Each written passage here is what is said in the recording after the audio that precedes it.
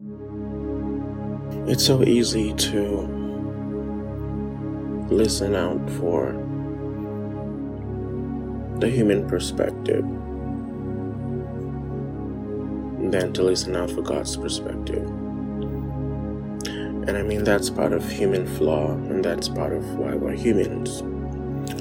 But if we can just try to reset that mentality, it goes a long way. It really does go a long way. This is not a scripture reading, but it's more of an advice and a different perspective. Let's try to take God's perspective first, then human perspective. It shouldn't always be about how other people feel about us. It should always be about how God feels about us.